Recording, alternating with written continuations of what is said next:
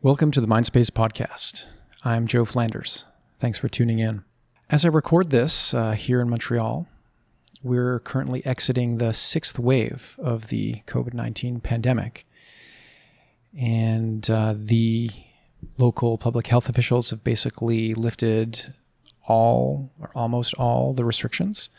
And from what I'm seeing, people around me are in various stages of getting on with their lives and getting back to some form of normalcy. Nonetheless, we are left with the daunting challenge of having to deal with and work through the sequelae of the pandemic on our collective mental health. And so I've become curious recently about whether it's accurate to say that we've experienced some kind of collective trauma. And if that's true, what that means for our society. To explore these questions, I reached out to my friend David Treleaven. David is a trauma professional. He's a mindfulness teacher, an educator, a writer. He's the author of the book, Trauma-Sensitive Mindfulness, Practices for Safe Healing. And he teaches the tools of trauma-sensitive mindfulness to professionals working with trauma survivors through workshops, online courses, and through the Trauma-Sensitive Mindfulness podcast, on which I was a guest recently. Trauma-sensitive mindfulness has been taught to veterans, prisoners, healthcare professionals, first responders, and many others. And more information on David's work can be found at davidtreleaven.com. Our conversation covered the following: the challenges in defining trauma. Is there really such a thing as COVID trauma? Why some people are more resilient in the face of difficult experiences than others? Neurobiological models of post-traumatic stress? Diagnosing post-traumatic stress? Approaches to treating post-traumatic stress? And the implications of collective trauma from COVID-19. So without any further delay, here is my conversation with David Treleaven.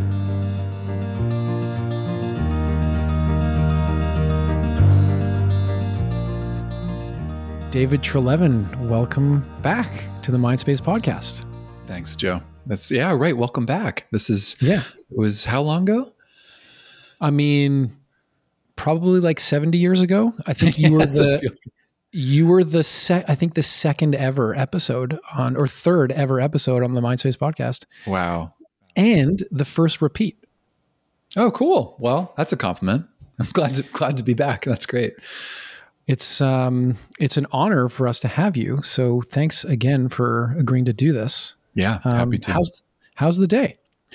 It's amazing. I'm back in Toronto, meeting my niece for the first time, actually seeing my family for the first time since COVID. Wow. I was a couple times going to come back, and a couple reasons I didn't. So we just had this beautiful reunion yesterday, and it was great. It was like no time had passed and 20 years had passed. So, I feel really lucky to be alive and happy to have this talk with you. So life's good. That's just awesome. Actually, a really nice kind of intro into the topic of the day. So you're in kind of like post-COVID vibe right now, right? Go ahead. No, it's funny, right? I think that's where we're diving in. It's like, well, where are we? And I'm noticing it's the most disparity I've had across colleagues and friends and family around an assessment of where we are. There's more diversity than I've ever had the whole pandemic. So it's just an interesting time. I'm like, I'm in a different place than my mom. And so, maybe we could, I don't know, where do you think we are, Yeah. At the risk of doing a rabbit hole before we even start the interview, I had Jamie Wheel on the podcast. Oh, wow. Cool. Yeah. Really, really cool guy. Yeah.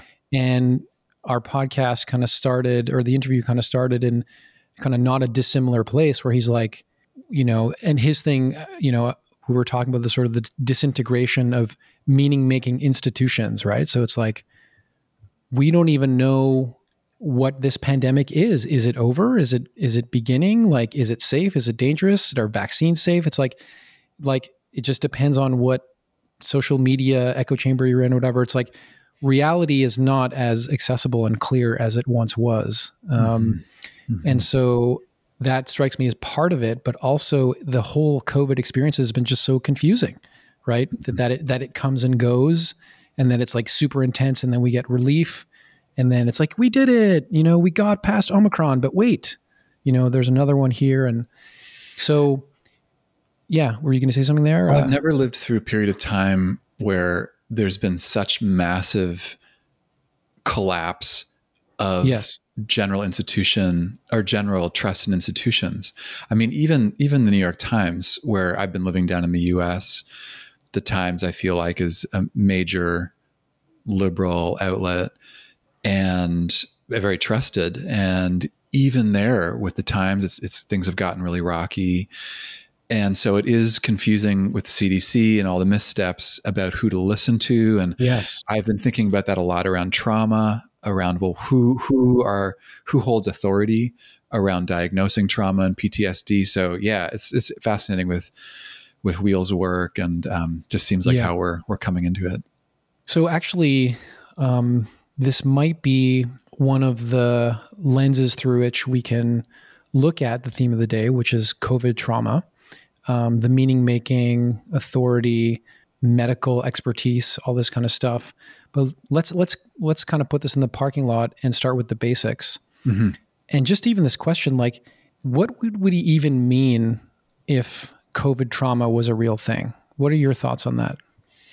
I don't know if it's a question whether I think it's happened. I think there is. Well, let's unpack that. What do you mean COVID trauma? Do you mean trauma related to COVID, or do you mean specific kinds of trauma connected to COVID?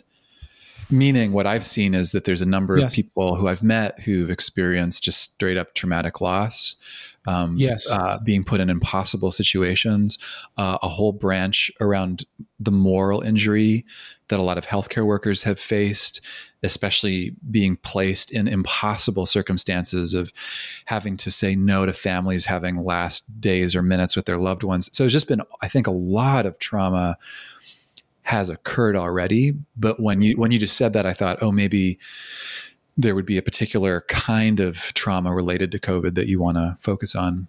I mean, I'm just happy to kind of get into it here and discuss all those possibilities. COVID, might refer to a specific, viral entity, but it means so many other things. And I guess there's a diversity of experiences that people have had.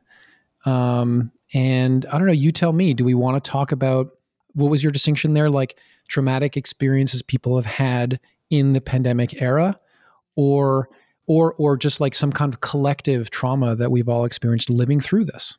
Well, there's so much to say here. So why don't why don't, as a starting place, I'll talk about how I'll define trauma here. Please. Which would be a response to actual or threatened death, serious injury, or threat to physical integrity. And I think it's important to at least start here and see if we're on the same page, because trauma, as it's become more of a popular mainstream term, has become slightly diffuse. And I'd say the definition has been watered down, and there's been some concept creep in the humanities more generally around trauma, which again, there's a double-edged sword here where it's great that people are talking about trauma, and unhelpful in some ways to just generalize. So I'd like to talk about trauma as an input or a situation that is a threat to life and limb, where our survival and our fundamental safety is on the line. And COVID cuts both ways here, where definitely it has been a significant threat, and it has been an actual material threat to people, families, communities where people are, literally dying, or their well-being has been threatened. And then there's been a whole range of a more generalized threat that people could say has been traumatic, but I'd actually challenge that, where I think it's actually just been more a challenge and adversity, and where it got murky. And it was confusing about, is my life in danger here, even though I've been triple vaxxed, for example? So there's a place where legit trauma has happened. And then I think there's been a massive period of adversity collectively that we're trying to sort out. Maybe we'll be talking about it here in the conversation. So helpful. In fact, I was going to ask you later, what do we even mean by trauma? So really, really valuable kind of anchoring for us. Yeah. And let's keep that formal definition that you've shared with us. Maybe you can help me with this. So when I think of this notion of COVID trauma, it's like, just to throw out some examples, Someone I know, like a single woman, especially in the more restricted periods where, she couldn't go to restaurants, she couldn't go over drinks with friends.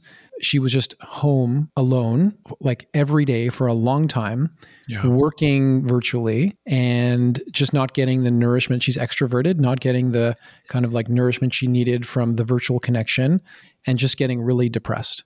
And just like not seeing an end in sight and kind of panicking around that. And then, finally recovery, spring hits and the cases drop, and then she's out and like having a great time again and meeting people, blah, blah, blah. And then Omicron hits and it's just like huge re-triggering and falling back. Yeah. And, I don't need to, I guess, go into, lots of examples of that level of detail, but other people who are used to going to the gym or, going over drinks at the end of the day with colleagues, and just their ways of coping with stress and day-to-day challenges just taken away from them. And so just feeling really down and out and confused and not getting how the hell to get out of it. Or parents who have a job and their kids don't have school. And so they've been at home with their partners and their 2 or 3 kids, just chronically stressed because there are no boundaries and no recovery time. And then that's just being completely exhausting and burning out, right? I can go on, but people will use the word trauma. These were traumatizing experiences. So concept creep, or are you actually allowing the word trauma there? This is where we're in that gray area, I think, where we're both in conversation and we're working it out. So partly why I was excited to have this conversation with you is that it's a very live conversation in many different circles right now. And on some level, I actually think whether it was traumatic or not is a bit beside the point. I mean, yes, let's have that conversation. And the fact that those 2 people that you talked about had such significant suffering during that time and perhaps had depression or massive dysregulation, that's what's most important. And of course, I think there's a debate to have about, well, where do we draw the line around post-traumatic stress or PTSD, and having the debate about who experiences trauma or whose pain is we're not going to account and call it trauma. But the thing that I'm hearing is people have been in massive pain and suffering and struggle. And though, getting back to that definition, a threat to life and limb, like the most serious form of stress that we can experience. Serious neglect. Let's take the first example. Significant neglect as children can have hugely traumatic impacts on us because we feel like our safety and security is not actually being taken care of. Like being culled from the herd is pretty dangerous for us as mammals. Yes. So that's that example. I imagine whether we define it as trauma, there were traumatic impacts, that level of just sustained adversity that had impacts on the nervous system that would be hard to untangle from that of an acute trauma, say a car accident. Yes. So, we're in the deep end here. But the thing that I'd want to flag is there will also have been people that have lived through this, or families or communities who actually got stronger here. And there was, so it's not that we can generalize, as you wouldn't, that COVID was traumatic. It was a strong input that impacted people in different ways. And for some, they will be traumatized. For others, they grew stronger. So that's where I think we just need to be pretty case by case and person-centered around it. What do you know about what differentiates the people or the families got stronger versus the people that ended up with PTSD? Yeah, this is a massive area of research that's worth unpacking. It's also not my wheelhouse, but from every piece of research I've done, it's about resilience factors. So we have both material resources, like did someone have legit access to money, healthcare? I've been living in the US, where different from Canada, where there are just people that don't have insurance and there isn't much of a safety net. So I think there's a material piece around what resources people have. And then there's one psychological resilience of just measures, like, are you someone who has a personality where you tend to, you have grit, you're able to bounce back from difficulty, but then also importantly is interpersonal connection. So did someone have a significant other, a friend, a family member who could look them in the eyes or even hear their voice on the phone and say, "How? I'm with you and I hear you." Because so often trauma is the absence of connection with other, because people didn't show up in the way that we needed in a traumatic moment, or even in the aftermath, that they didn't just sit with us or offer us the support that we needed. So there's so many different factors here. Yes. And in terms of what's going to help tip the scales, where someone experienced trauma and they got stronger, and then someone experienced trauma and they developed post-traumatic stress and ongoing symptoms. It's interesting. I could be wrong, but I think I'm picking up a slightly different kind of nuance in the underlying definition of trauma that you're speaking to now, which is maybe it's related to how resourced the person is when some event happens or chronic series of events happens. Maybe it's related to the intensity of the event, right? So does being chronically isolated, for many months, if that's severe enough and painful enough for that person's nervous system, it's not a threat to their life or limb, but can the intensity and the chronicity of something, not life-threatening, cross some thresholds that it becomes trauma and they develop post-traumatic stress? Mm-hmm. It's funny to talk to you a couple of years later. Like, I think it was, we both changed, and just hearing you say that, I thought, wow, it's true. I have, the further in that I've been in the field of trauma or trauma sensitive training, for me around meditation teachers, and the further away that I get from academia, I find myself less interested in whether, yes, if we count for 100 people and we talk about all of their stories, whether or not we're going to qualify their experience for being traumatic or not. Yeah. What I'm most interested in is what, in a very practical way, are going to be the interventions that are going to support this person to have less pain and suffering in their life. Yeah. And there's a whole conversation, and we could have it around, where's the line of PTSD or not. Where I get frustrated is, I do feel like sometimes the aperture widened so far, yes, with concept creep, that it actually just took away from people's lived experiences of really hard shit. And so I want to kind of help shore up the definitions, while at the same time making room, as you just said, for people who've been through hell and they're still in it. It has been really no joke. And I think we're going to be working with this for a decade to come. Yeah. Yeah. I'm actually totally with you on that. I appreciate that framing. I guess the one thing that, maybe the last thing on this is, academic boundaries aside, is there something qualitatively different about how we help, support, do therapy with, etc., someone who clearly, has crossed into the threshold of like a traumatic experience with post-traumatic stress, and someone who's just been to hell and back? Or are we just dealing with human experience, human suffering, and the same sort of like trans diagnostic, basic therapeutic supports and resources are what all of these people need? I'm glad you brought this up, because at some point in trainings that I do, people will sometimes say, well, it seems like it's all trauma. This is for everyone. And on some level, the research and the clinical work that's been done, especially in the last couple of decades around trauma, I think, as I think we talked about earlier, that does hold relevance for everyone. Learning about how the brain and body responds to stress, and especially intense stress, is really useful. And then there is, to me, this very important line where the interventions that we might have as a psychotherapist, that's where I was trained, psychotherapist, wouldn't necessarily hold water with someone who's experiencing post-traumatic stress. Because at some point with trauma, not everyone's wounds will heal with time. And people are getting caught because of some very deep-seated, factory-loaded mechanisms in our minds and bodies that actually will keep someone stuck and the trauma disintegrated. So I do think we need to, at some point, especially if someone has a diagnosis of PTSD, not just play fast and loose with trauma, and depend on the research. I mean, I don't know how you feel about this. I'm curious what you think. As someone who's trained around body-centered work, and I was in California, so it's a lot about, at the end of the day, when someone would come to me and say, the most empirically validated treatment for PTSD is cognitive behavioral work or exposure therapy, which ran counter to so much of my training around trauma.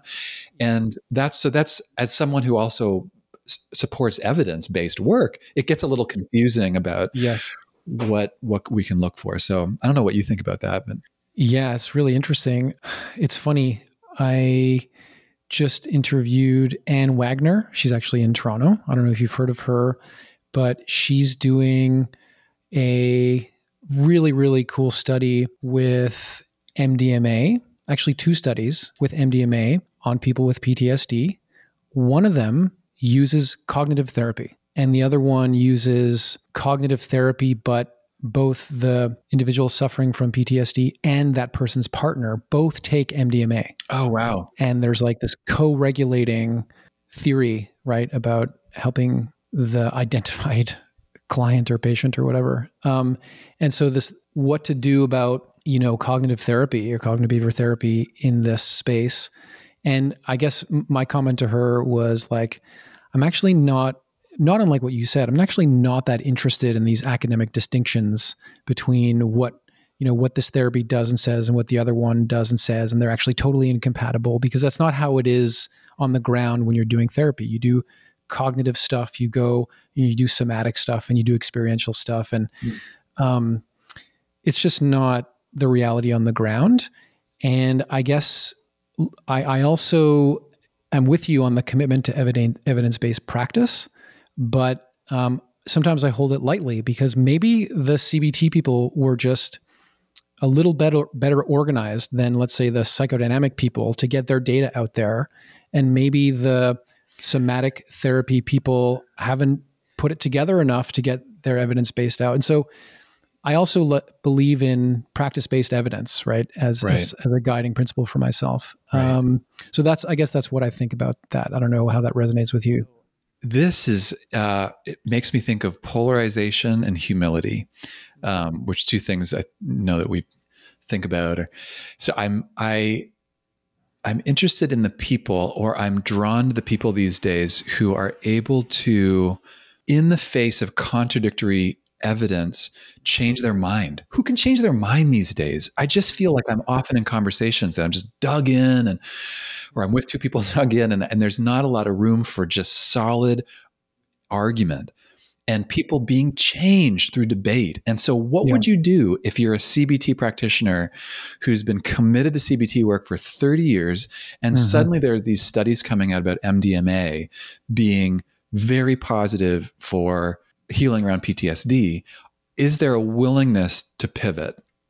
And I just notice there just seems to be so much polarization and stuckness right now that the system, and this gets to the window of tolerance, which we might talk about, where there's not a lot of flexibility collectively to actually take in real-time information and move. So I'm with you. I'm all about what actually works and what's going to help people in this moment of the pandemic. And it'll be different for everyone, but I want to be as practical as possible.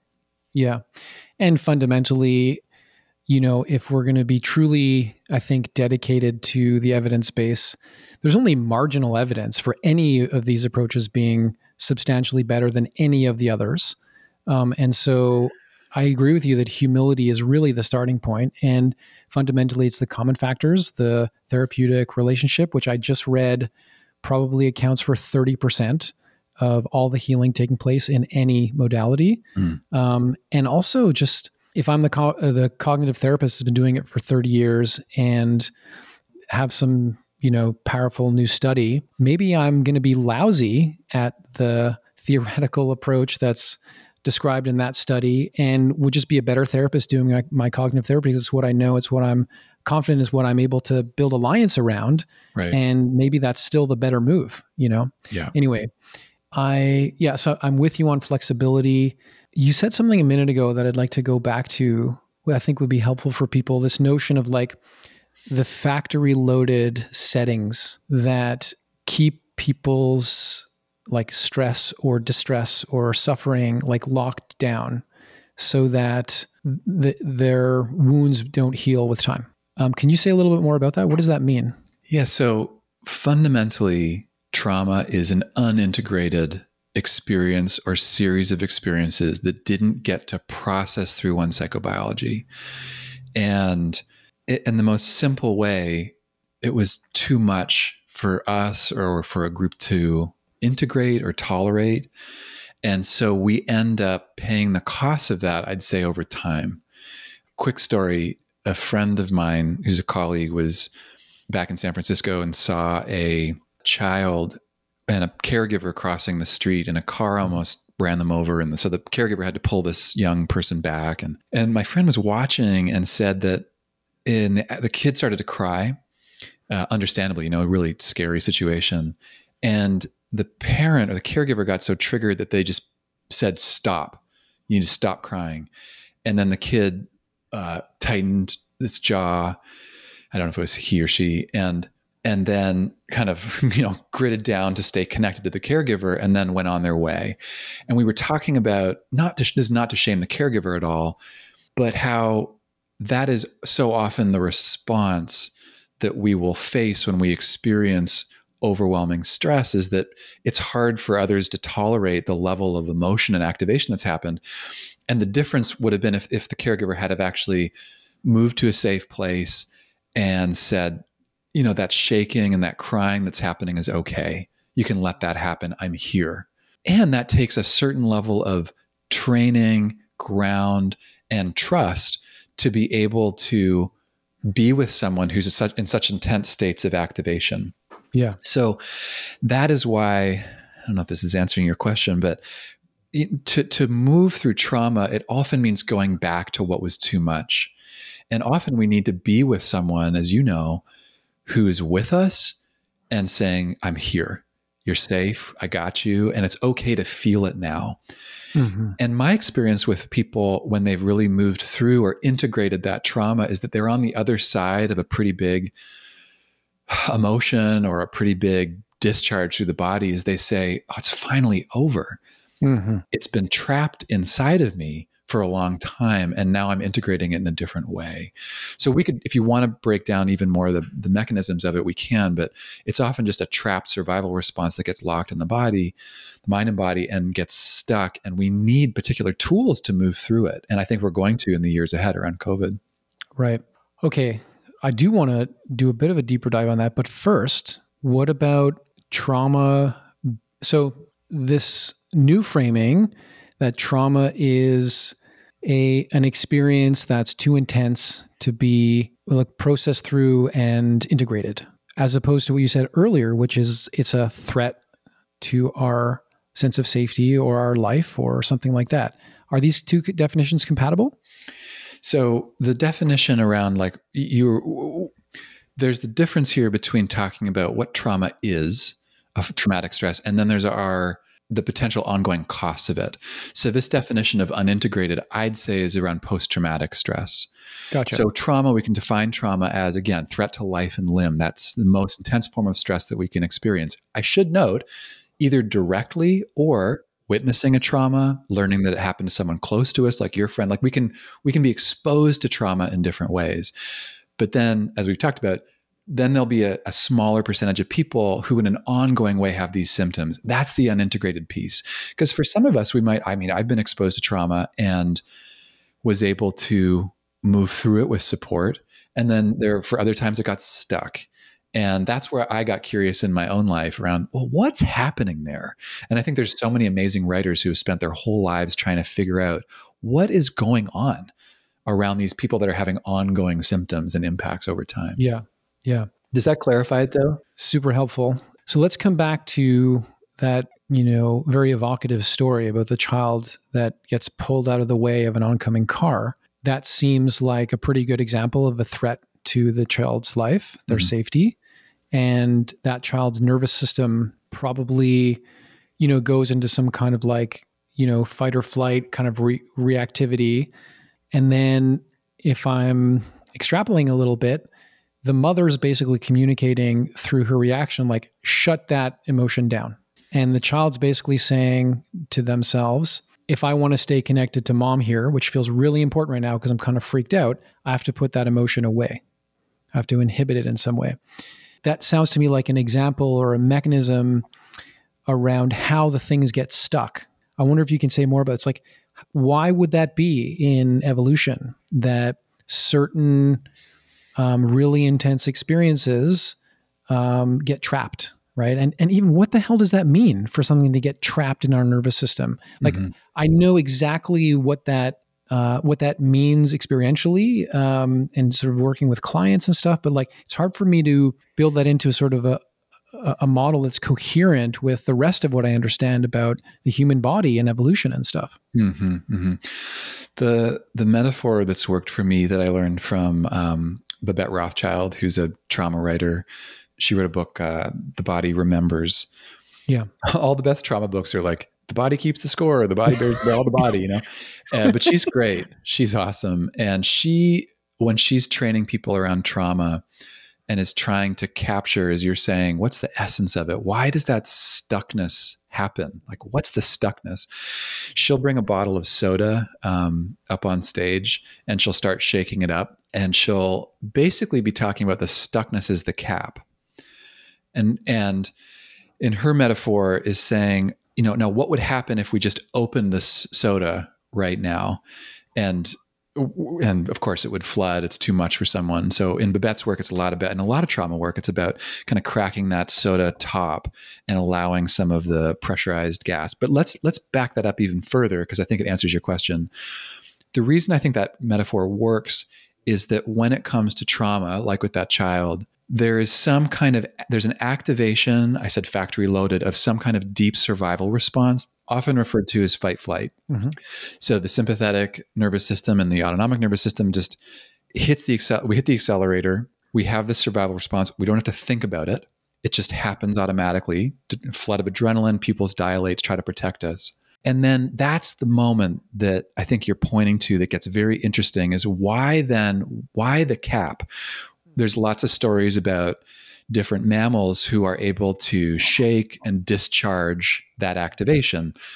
A classic example is the deer who shakes it off, gets really frozen and then shakes it off, moves on like nothing happened. But what's happening for humans? You gave the example around attachment, I'd say. Yes. I'm faced with the choice of either being disconnected from my caregiver, which is fundamentally threatening. So let me basically cap that energy through locking my jaw so I can stay connected. And then in other situations, there's a legitimate freeze. There's intense parasympathetic arousal, sometimes known as tonic immobility, which will come and cap or trap that activation of fight flight in the nervous system that can't discharge over time. So it has deep evolutionary roots about why we had that freeze. For example, playing dead like the possum, we inherited that. If you're dragged away, if you're a gazelle, you're dragged to a cave, you might freeze. The predator thinks that you're dead and won't actually attack you. There's many different inherited reasons that we have that, but it can create tremendous amounts of suffering go in an ongoing way for people because we can't uncap that freeze, and it gets really frustrating. Yeah, that's super interesting. So I'm kind of drawn to this distinction between someone who really is in a post-traumatic stress syndrome. They've had a threat to their life. It's been really intense for the nervous system. It gets stuck there, and they need a certain kind of support to get through that. Versus someone else who just had a really, I think you said, like, it's just been to hell and back, had a really, really stressful period of like high adversity, is feeling burnt out. And maybe that person needs something else. How would you advise people to sort of understand where they are? Such a great question. Well, I'd suggest 3 different areas that people could look at to assess whether the trauma has been sticky or whether what they've lived through is creating more problems and whether it needs addressing. And these are 3 main, you could say, buckets or diagnostic areas around post-traumatic stress. So the 3 are intrusion, avoidance, and dysregulation.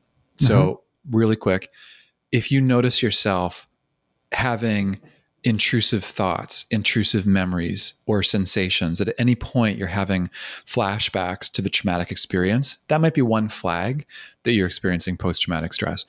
Avoidance, similarly, if you find yourself actively avoiding external reminders of the trauma, like I don't want to go talk to that person, or I don't want to go to that part of town, that's a sign. Or internal reminders, like I can't feel my chest. It's too much for me to feel. I'm going to dissociate from it. Or third, with dysregulation, if you find yourself just the accelerator and the brake are both slammed to the ground, you're feeling totally spun out, those are all signs that there might be some form of psychological trauma. Now, having said that, I think many people are dysregulated normally just as people. I mean, parents just trying to get through the first year or two of having a baby. I mean, there's lots of reasons that any of those things could be happening, and it doesn't mean that someone's traumatized. Mm-hmm. And that's the domain that we're in, is that there are symptoms that you can ground this in and saying, let me get curious about whether I'm actually stuck in something that I need some professional help to actually process through. Does that answer that? It's a question, or? So what I'm getting is there are a few indicators, but they're not definitive kind of diagnostic criteria, right? And I can think of clients who have 2 or 3 of those, and maybe they're just parents or something, or right. or maybe there is a trauma in their history that we don't know about. Right. So it actually requires kind of ongoing investigation. Yeah, and that's the spectrum, I'd say, of trauma, where you'll have people who have symptoms of post-traumatic stress who don't necessarily qualify for a diagnosis of PTSD, but they could still benefit from seeing a trauma practitioner, or even just reading a book on trauma. That's one thing I keep learning, and why I think trauma is so popular, is that the fruits of all the work that's been done around trauma has huge implications for all of us. And I think it's just useful information and practices to have. So I think that's why we're talking about trauma. And if you're a coach who's working with someone and they're experiencing all those things, so it seems like they're experiencing PTSD, you don't just double down and say, well, I can work with it. I think there are reasons that we send people to trauma professionals and have them get support. So is the suggestion there, and I'm obviously not going to hold you to like medical advice or anything here. I know you live in the US and careful. Don't want to be sued. And but if someone is sort of listening to this and saying, yeah, you know what, I think what happened to me in, April 2020 mm-hmm. was pretty difficult and seems to, check the boxes, and what I've been feeling since then kind of checks the boxes. What would you recommend to this person? Is this like, go find a therapist who, has in their profile experience and expertise in working with trauma? Mm-hmm. Yeah, I'd say 2 things. One is that if someone listening is having that self-assessment, that the first move is just to turn and face it. As you're saying, I think it's a massive move to make. It's a very brave and courageous one, to just kind of put up our hand to others or even to ourselves and say, wow, I'm not okay. Mm-hmm. I don't know if I've come through this, and I actually need some support here. And then second, I think that support can look a bunch of different ways. So that might be having just a conversation with someone you trust, and just to say, can I get your take here? Here's my experience, and here's what's happening. I'm having these nightmares, or I'm having this happen. And just to start sharing it with people outside of us. There's for people interested, Judith Herman wrote a book called Trauma and Recovery a number of years ago now, where she talks about the ways that trauma will often be driven underground. Mm-hmm. There's a real a spell of silence that gets cast around trauma, whether our own shame or just all these reasons that we don't want to talk about it. So I think that first move, just to actually say we might need some help, is big. And then, yes, to your point, I think if you have the means to actually reach out to someone who has some training around mental health, again, just to get out of our own echo chamber, mm-hmm. Is huge. And I think we're going to need a lot of support these coming years. Actually, There was something I wanted to bounce off you. That's just come up in this conversation that this is new for me. So I'm on my own edge here, but we could be here together. One of the things that I've learned about trauma over the years, both from my own experience of trauma, but working with others too, is that it's PTS, or post-traumatic stress, can be the impact of two different impulses happening at the same time. So, for example, the impulse to run and the impulse to freeze. They're both happening. They're both legitimate survival strategies. And that combination of the two creates that charge. And you could say that's stuckness. And I wanted to link it here to what's happened to a lot of healthcare workers or even family members.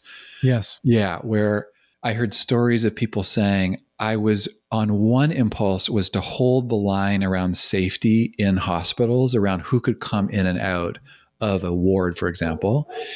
And then there's an equal impulse to, of course, let a family member come and be with someone, a loved one or a family member. And so it creates these impossible situations. And that's sometimes I think about trauma as us living through impossibility and then the costs of that.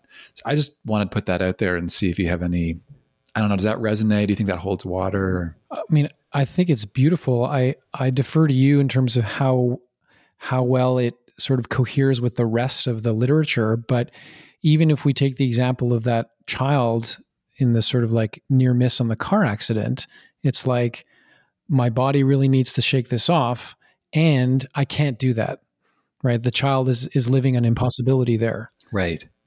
And so the choice is made, but there's downstream costs. Right. Yeah.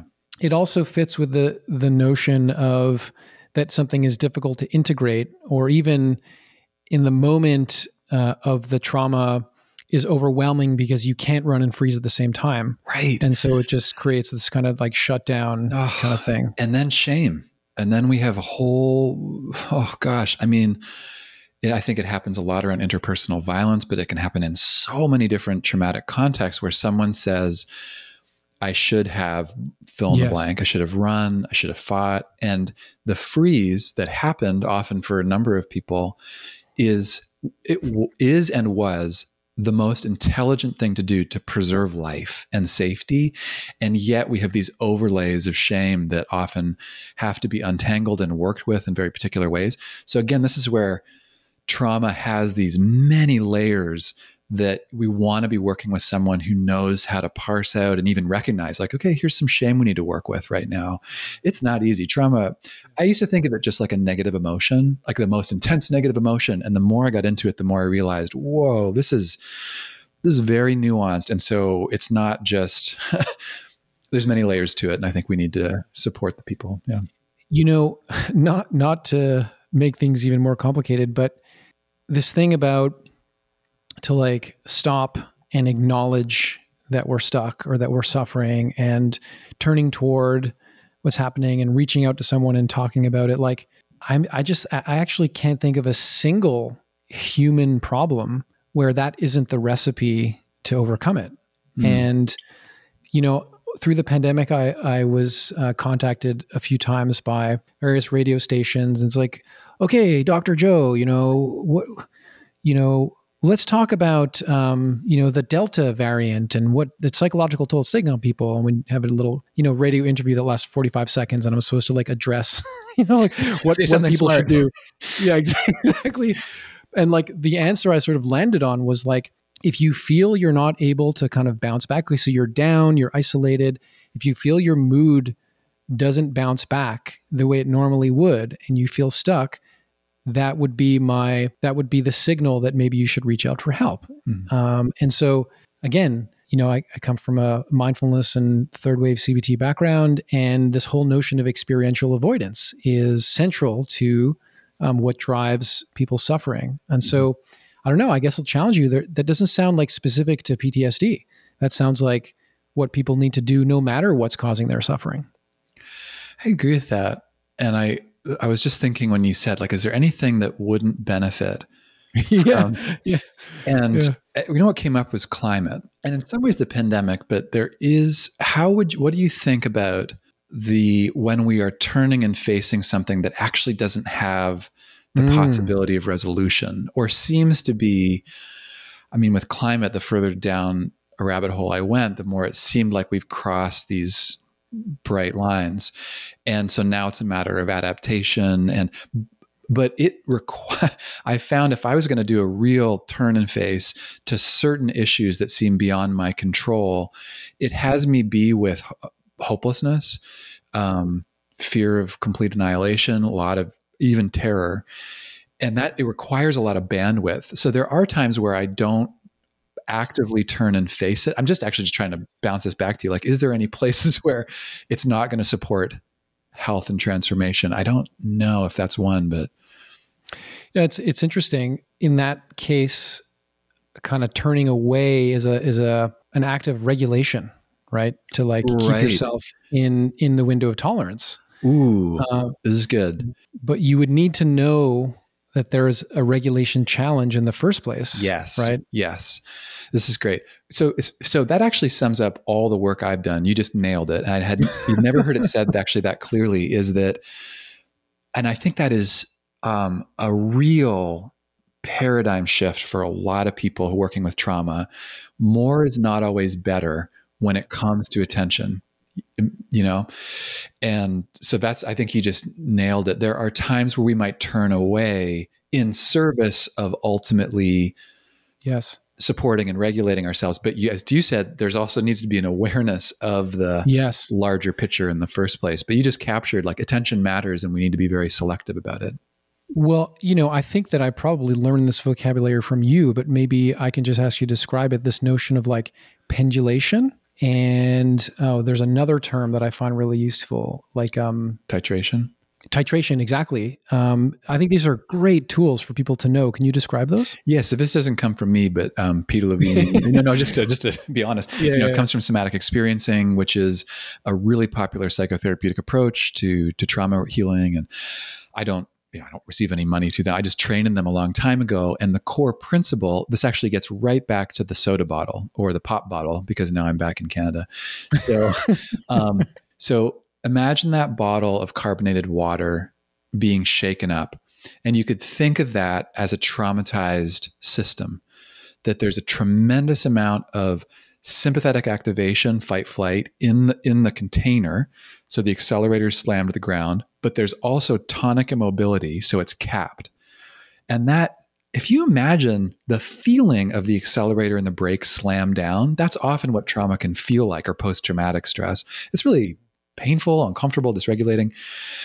So the pendulation titration in this work around trauma, the idea is you're going to pendulate your attention. So basically go back and forth between areas of where you feel more trauma and areas where you feel more resourced.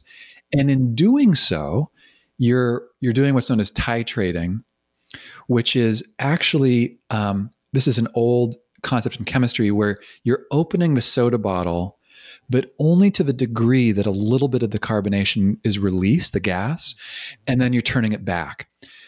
If you opened it all at once, that's not titration. It'll cause an explosion. Someone gets flooded. It's too much.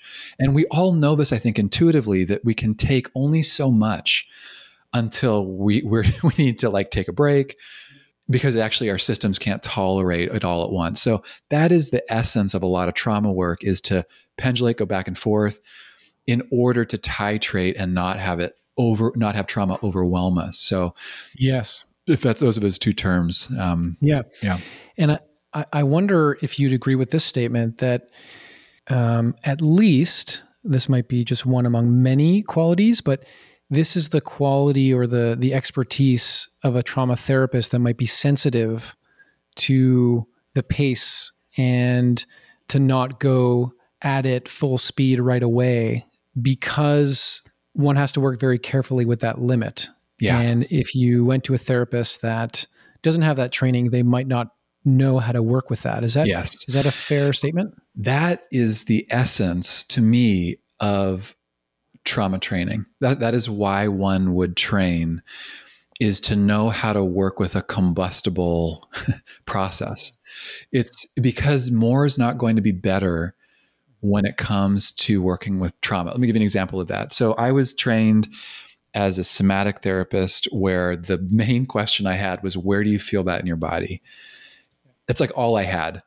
And so I was totally stuck. I was like, well, where do you feel that? And if you just keep driving someone towards intensity, Yes. to your Yes. point, that actually can be too much for them. Now, that can be confusing because when you're working in any kind of mental health work, I think when you see emotion, you think you're doing a good job.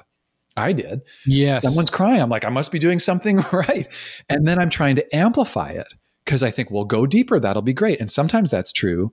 But when it comes to trauma, right to your point, it's not, it's that you need to have a more nuanced approach, and you're learning to track someone's mind and body in a really nuanced moment to moment way. Whoa, too much. We're going to back off here. Let's focus attention externally. That knowing, that comes with time. And it's not to make it a big mysterious thing, but I just think, just to say, it's not as straightforward as it might seem. So be respectful of that energy. Yeah. And if I can just point to your book and the work that you're doing with trauma sensitive mindfulness, there's an equal and opposite kind of risk or mistake there that a therapist can make, where it's like, oh, it's just sensations in your body, just let it go. Right. That can be unhelpful for someone who experienced trauma as well, where you have to really careful about how you engage with those explosive experiences and how not to. And to that point, if you go too far in the direction of just, well, that might be too much, let's just steer clear of that. Yes. Or like, that's not you, but let's just say this example of like, well, Joe, that actually might be too much for you. You've had a big year, I know, or 2 years. Let's just focus on what has you feeling good today. Right. That runs the risk of actually never bringing people face to face with that which is causing so much trouble in their lives. And it's what I want to talk to you about in this conversation is, I think there can be an overcorrection when we're talking about trauma to, well, we don't want people to get uncomfortable or it's too much. Yes. And let's just be reminded that I want to be careful speaking collectively. Yes. People are strong. And I have been so blown away this pandemic, watching people survive, even thrive in terrible situations, and their adaptability, their strength, their resilience. And not to romanticize it, but just, I don't want to approach them and be like, wow, you've lived through so much trauma. You must be so hurt. I really want to pivot actually towards, wow, amazing that you're here. What took care of you? And let's talk about what you need right now. And so I'm finding it's this balance between orienting to people's trauma versus orienting to their resilience and the importance of that. Yes. Oh man. Big choice point for me here, where to go next. I do want to come back to this collective thing. We kind of started there. I'd like to come back to it for sure. And the fact that at some levels, we've all gone through this together, right? The pandemic. And so there's been this kind of collective experience. And yet, unlike some, collective disasters or things like that, we're actually in many ways prevented from coming together, at least physically. So this is really difficult conditions. And so what would it mean for us to process what happened collectively and recover collectively, again, in the context of our sort of fabric of communication and meaning making really being disruptive in parallel at the same time. And I also really am curious about this fragility piece. Maybe we'll come back to that. Yeah. So yeah, maybe your thoughts there on the collective nature of it and how we doing and how we going to get back to some kind of resilience or strength together. I notice it's interesting being back north over the border here, where there just seems naturally to be more a sense of social cohesion, not at all to romanticize Canada, but I think just given universal healthcare, there's more, it sounds cheesy, but there's an energy or there's an ethic of I'd say liberalism of just that we're going to measure our success collectively based on how people are doing who have the least access to resources. Like literally, how are they doing on the streets? And where I've been living in the US the last 15 years, it's just so deeply much more individualistic. And so it gets to this, what seems like a core problem here about how do we talk about this collectively when there has just been so many disparate experiences around the pandemic. So I was just reading that Black people in the US, it's just been studied as receiving way different COVID care and assessments. I mean, there's just a whole rabbit hole we could go down. And I think this is the paradox of identity, where trauma in some ways is universal. We all have these bodies and minds and nervous systems where we're actually impacted in very similar ways. We can talk about fight, flight, freeze as quite a universal characteristic. And then we have that added layer of complexity around social identity that certain people, because of who they are and their groups that they're a part of, will actually experience and be exposed to trauma in different ways. First Nations folks here in Canada. So I think it's a both. I think it has to be a both and that is hard because under stress, it becomes more difficult to be with contradiction and complexity. We tend to actually, in a neurochemical way, I think, be forced into binaries and black-white thinking.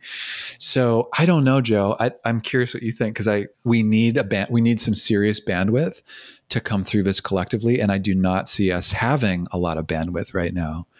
What do you think, or what would you add? Yeah, I think it's above my pay grade to answer that question, to be honest. That's what I brought you here for. But, what you said earlier resonates, which is like, I think we're going to be grappling with this for a long time. And I think one of my entry points into this conversation is like, I'm the director of a clinic that has like a waiting list.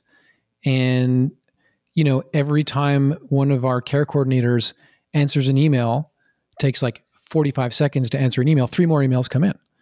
Or she takes, arrives in the morning and there's 15 voicemails and she like calls the person back, doesn't get through, obviously leaves a voicemail, and then 3 more voicemails came in. We're basically, it's like a burnout factory, our clinic, because there's more demand than we can handle. And like 90% of the calls, like, I'm really sorry, we can't help you, we're full.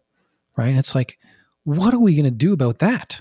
Mm-hmm. It's like totally overwhelming. And then, do we have the bandwidth, the capacity in our communities to work through these things? I guess it kind of depends on the community. I do have a sense of like, in some of the communities I circulate in, that, speaking of resilience, that there's been a tremendous upswelling of compassion and people coming together. Mm-hmm. It's unbelievably inspiring. It's like the ingredients of resilience. So I don't know. I guess, to link it back to an earlier part of the conversation, if it's collective trauma, are there certain practices and, ways of coping and ways of recovering that we should be looking into? Or is it like a collective stress that we need to recover from? Mm-hmm. And do we actually need to approach this differently? Yeah. It's intense to hear about what it would be like in the clinic right now. Oh yeah.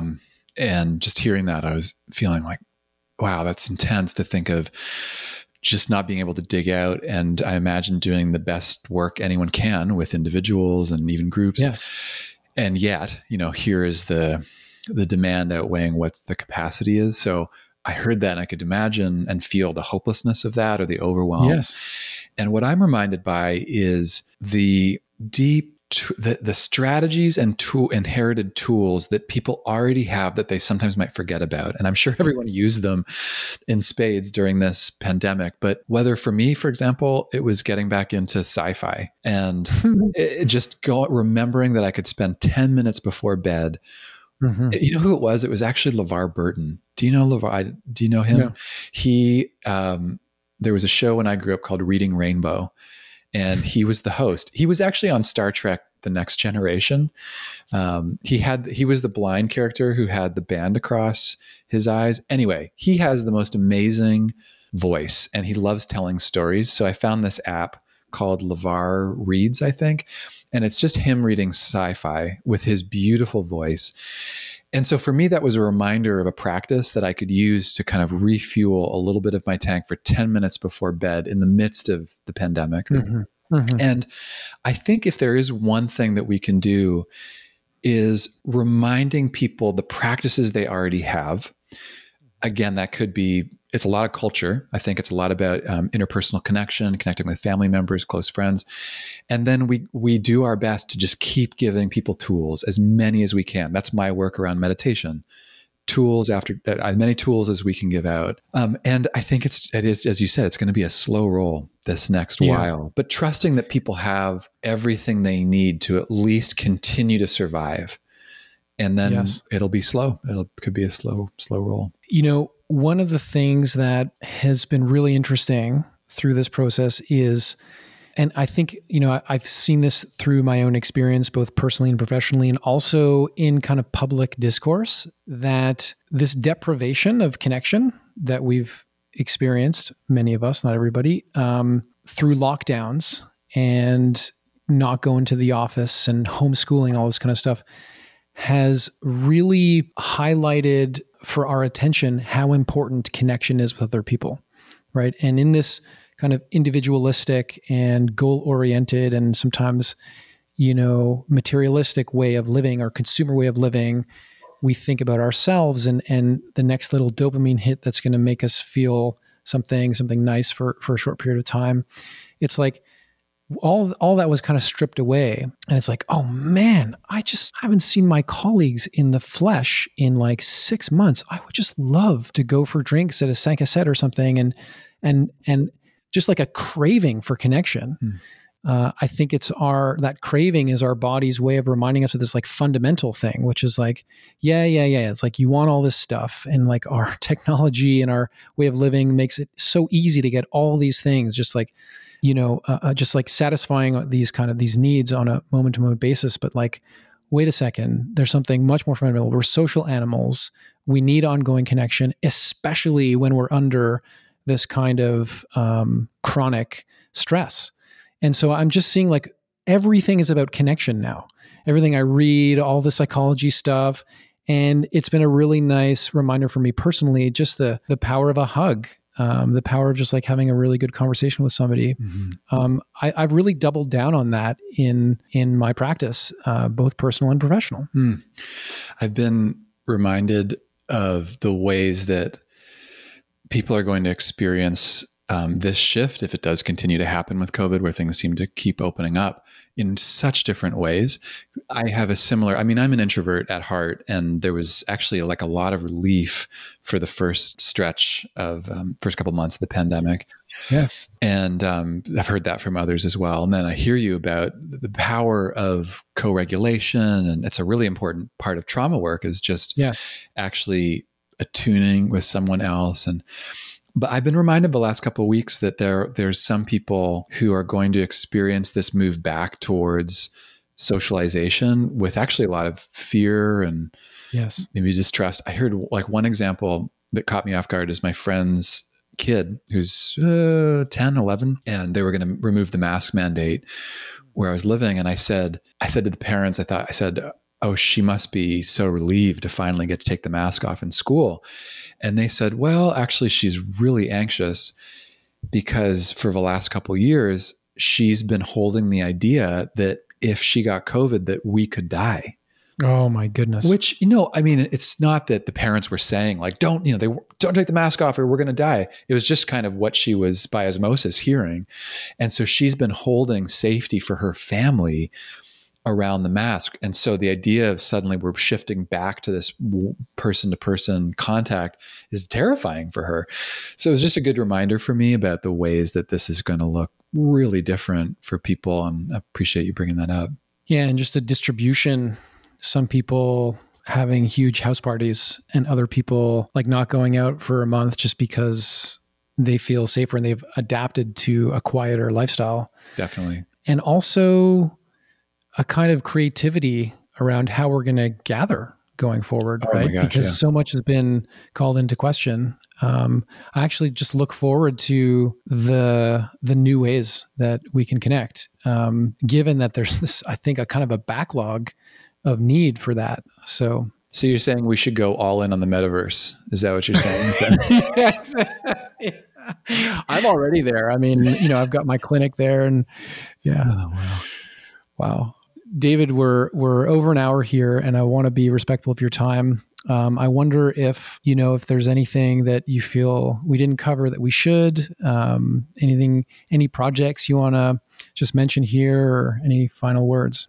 Yeah, I'm really interested in investing in educators and healthcare professionals right now, and if everyone, really, all of us. But I'm especially drawn right now to healthcare workers, anyone who's been in the healthcare system, but especially frontline folks, and then educators, seeing the massive complexity and political strife, at least in the U.S., that has happened around everything that got politicized around masks. And here we have a group of people who are trying to teach young people, and the amount of stress and trauma that they've been exposed to, and the expectation they're somehow going to be able to just pop back up and start teaching again after this whole couple years. So I just noticed that's where my energy is being drawn right now. About, I want to listen, like, what do teachers and healthcare professionals need going forward? And then I imagine for listeners here on the podcast, it's also, how can we be best in service? Both, how can we be skillful in our own lives, and then if we're holding others, what skills do we need? So I'm just in. I think this is going to be a whole piece, and I'm so proud of like the resilience I've seen in different communities, and just curious where this is all going to go. So, thanks for your good work. I think this is needed. These conversations are needed, and happy to be back a couple of years later.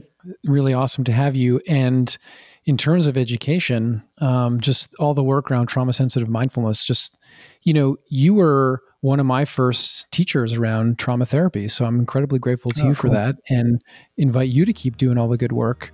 So thanks for all of that. Thanks, Joe. All right, David, take care. Okay. Talk to you soon.